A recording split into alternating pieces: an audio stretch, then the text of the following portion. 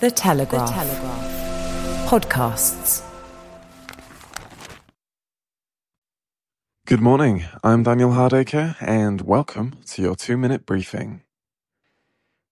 It's Wednesday, the 13th of December, and Rishi Sunak last night faced down Tory rebels threatening his Rwanda deportation plan and won his first parliamentary battle over the emergency legislation. Not a single Conservative MP voted against the bill. However, Tory right leaders have vowed that they would try to defeat the bill at the next reading unless it is significantly hardened over the coming weeks. A make-or-break breakfast in which potential rebels were given bacon sandwiches was Sunak's ultimately successful gambit for averting a loss in the Commons.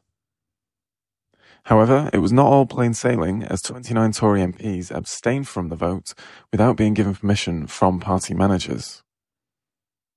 Associate Editor Camilla Tominey also emphasises that although Sunak may have scraped through this time, the Rwanda issue will continue into the new year.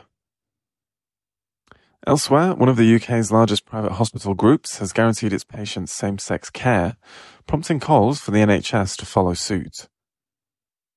HCA has rewritten its policies to promise that patients will be provided with intimate care by a staff member of the same sex rather than the same gender. This means that a trans woman could not provide personal care to a female patient unless that patient has given express consent or in emergency situations. Elsewhere in the Telegraph today, Mark Elliott warns that should the Supreme Court strike down the Rwanda ruling, we may be headed for an unprecedented constitutional crisis.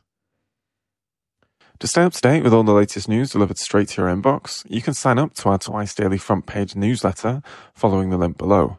For now, though, that's all from the Telegraph until your next briefing this evening, which comes from Joshua Hughes.